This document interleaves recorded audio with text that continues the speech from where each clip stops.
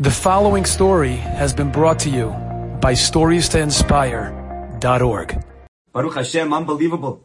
Daniel Hagler, Stories to Inspire, Hazak Baruch, on hitting 2,000 stories, clipping and sharing shiurim, stories to inspire Bnei Yisrael. You should continue going Mechai Lechai, L'Agil Torah Adira, and continue to inspire Bnei Yisrael, 3,000, 4,000, 5,000, 6,000 stories, and many more Be'ezat Hashem. And Be'ezat Hashem, Bnei Yisrael will be zochet to continue to go Mala Mala, B'Torah, V'Yirat Shamayim. I'd like to share with you a story that happened in the times of Rav Levi Yitzchak MiBerditchev, the great Rebbe. In his town there was a man known as Chatzkel the Smith. When Rav Chatzkel passed away, everyone saw that Rav Levi Yitzchak MiBerditchev is going to the funeral. When they saw that the great Rebbe himself is going, they were confused. They didn't know that Rav Chatzkel was such a great pious tzaddik that the Rebbe himself is going to go to the funeral. When they saw the Rebbe go, everybody followed along, and at the funeral, Rav Levi Yitzchak, he wanted to share with everybody an unbelievable story. And they'll realize from that story how great Rav Chatzkel really was. And the way this story goes is that in the town there was a man that used to be very wealthy. Unfortunately, he went bankrupt, chapter 11. He went broke. He needed to borrow money, but he was embarrassed. So he went to Rav Chatzkel. He tried keeping it on the hush. And he said, Rav Chatzkel, could you please lend me money? Rav Chatzkel said, okay, how much do you need? And he told him how much he needed.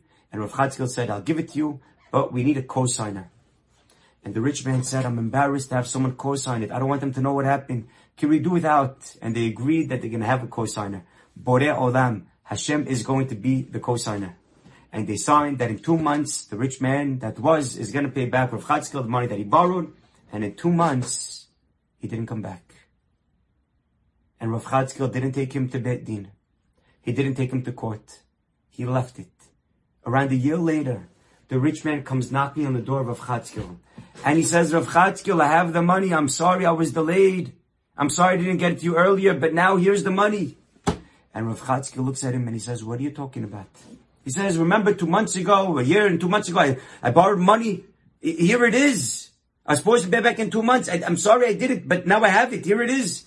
He says, what are you talking about? The cosigner paid back in full. Hashem was the cosigner. He paid back. The rich man said, what are you talking about? I owe you money though. I want to pay you back. He says, Hashem paid me back in full. You don't owe me anything. I owe you. No, you don't. I owe you. No, you don't. Okay, let's go to Beit Din. And they go to the Rebbe MiBerditchev's Beit Din. And they're fighting back and forth. I owe you money. No, you don't. I owe you money. No, you don't. Who sees such a court case? I owe you, and they're fighting. If they really owe money, you don't owe me anything. You owe me nothing. It's all yours. Couldn't believe it. And Rav Levi Yitzchak MiBerditchev, when he saw such a beautiful fight, he said, why don't we give the money to tzedakah? And that's what they did. They gave the money to charity. And that's the first story with Rav Chatzkel, seeing how yashar, how straight he was when it came to dinei mamunot, when it came to monetary matters. The second story, Rav Chatzkel was once in a store. And the man walks in, he buys something from the store, and as he's putting his hand in his pocket, a large bill of 200 ruble fell out. He didn't know. He pays, he walks out, and he comes back around half hour later, and he sees that he doesn't have the rubles with him. He says, did anyone find the 200 rubles? I was here, I had it, and now I don't know where it is. Did anyone find my 200 rubles? It was found by the merchant himself. But he denied finding it. Rav Chatzkel was in the store. He saw everything. He saw the man put his hand in his pocket. He saw the money fall. He saw the merchant pick it up without the man noticing. And he saw the man come back and ask for his money.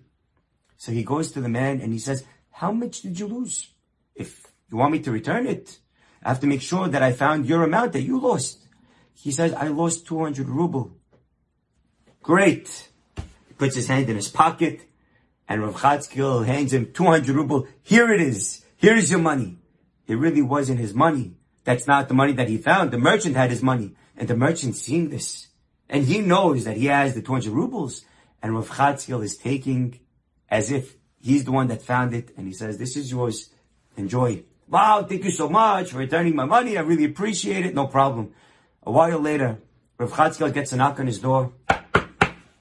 It's the merchant, and the merchant feels so bad. He's like, wow, I can't believe what you did. You know that you're not the one that found the money. Here's the 200 ruble. I found the money. This is the guy's money. You gave him the money as if you're the one that found it. And I know you went out of pocket on that. Here's the 200 ruble. He goes to Rav Chatzkel. He says, what are you talking about? He says, the money that you said you found, you didn't find anything. I found it. And you're the one that said you found it and you went out of pocket. Because I don't know what you're talking about. You don't owe me anything. Yes, I do. No, you don't. Yes, I do. No, you don't. Yes, I do. No, you don't. And they go to Beit Din. And they go to Rav Levi Yitzchak Miberditchev's Beit Din. And again, he sees them fighting. I owe you money. No, you don't. I owe you money. No, you don't. I owe you. No, you don't. And they agree to give the money to Tzedakah. And that's the second unbelievable story, seeing how straight, how yashar Rav Chatzkel is when it comes to money. The third story, there was a man that lived in the town with Rav Chatzkel.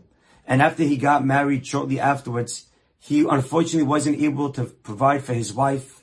So he decided that he's going to go on a business venture. He's going to go start up something somewhere else. And Be'ezrat Hashem, he'll come back and he'll be able to provide for his family financially. But before he leaves, he tells his wife, how is he going to leave her with no money? So he tells her, listen, across the street, Rav Chatzkel owes me money.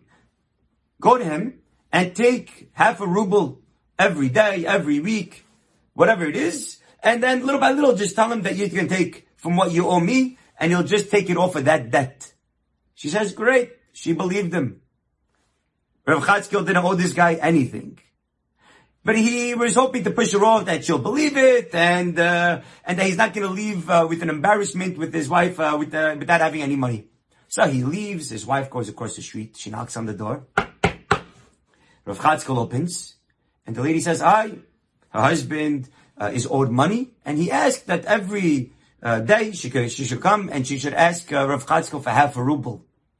Rav Chatzkel has no clue what she's talking about.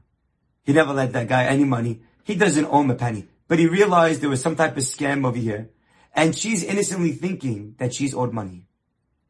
So he says, oh, that's your husband? Great. Can I give you half a ruble every day? We can take that off the debt? Perfect. Okay, no problem. You got it. Every day? You know, can I just give you this amount every week? And can I give you double on Erev Shabbat for your Shabbat? Yeah, sure. Okay, fine. We'll work like that. And every single week he's sending the lady money. And this is going on for who knows how long. And after finally many years, the husband comes back. He's thinking his wife realized she was scammed. Her husband dipped. They don't leave her $1. And he comes back. He's thinking that his wife's going to scream at him. How dare you do that? And he sees everything's fine. She's great. She has money. She's financially doing well. She has food. She's doing great. He said, what happened over here? What happened? Oh, just to let you know, I went to Rav Chatzkel, and every day and every week he was giving me money like you said, and I have the tab over here exactly how much I got. Oh, good. Great. Give me the paper. He goes across the street. I'm so sorry, Rabbi. I can't believe you're giving my wife money. You're giving my wife money all the time. He goes, what are you talking about? He goes, the G that used to come to you and every single week you were giving her money. He goes, I don't know what you're talking about. You don't owe me anything. Of course, I owe you money. My wife has told me that she's taking you every single week. I owe you money. You don't owe me anything. I owe you. Yes, you do. No, you don't. No. Back and forth. Beit Din. And they go to the Rav Levi Yitzchak Miberditchev for the third time and they're fighting. I owe you money. No, you don't. I owe you money. No, you don't. And they agree to give it to Tzedakah. And Rav Levi Yitzchak Miberditchev says, look how honest, look what kind of tzaddik we had, look what kind of tzaddik we lost. One of the questions that a person is asked after 120, Natata v'nasata be'emunah. Were you honest in business? Were you straight in life? How are you when it comes to monetary dealings? And that is the lesson that he was teaching them, for us to realize how important it is to continue working on our emunah and to make sure that everything that we are doing is going to be yashar, smooth, straight in the eyes of the Torah. And Be'ezrat Hashem be zocher to see Mashiach Tzidkenu b'mehera b'yameinu. Enjoyed this story? Come again.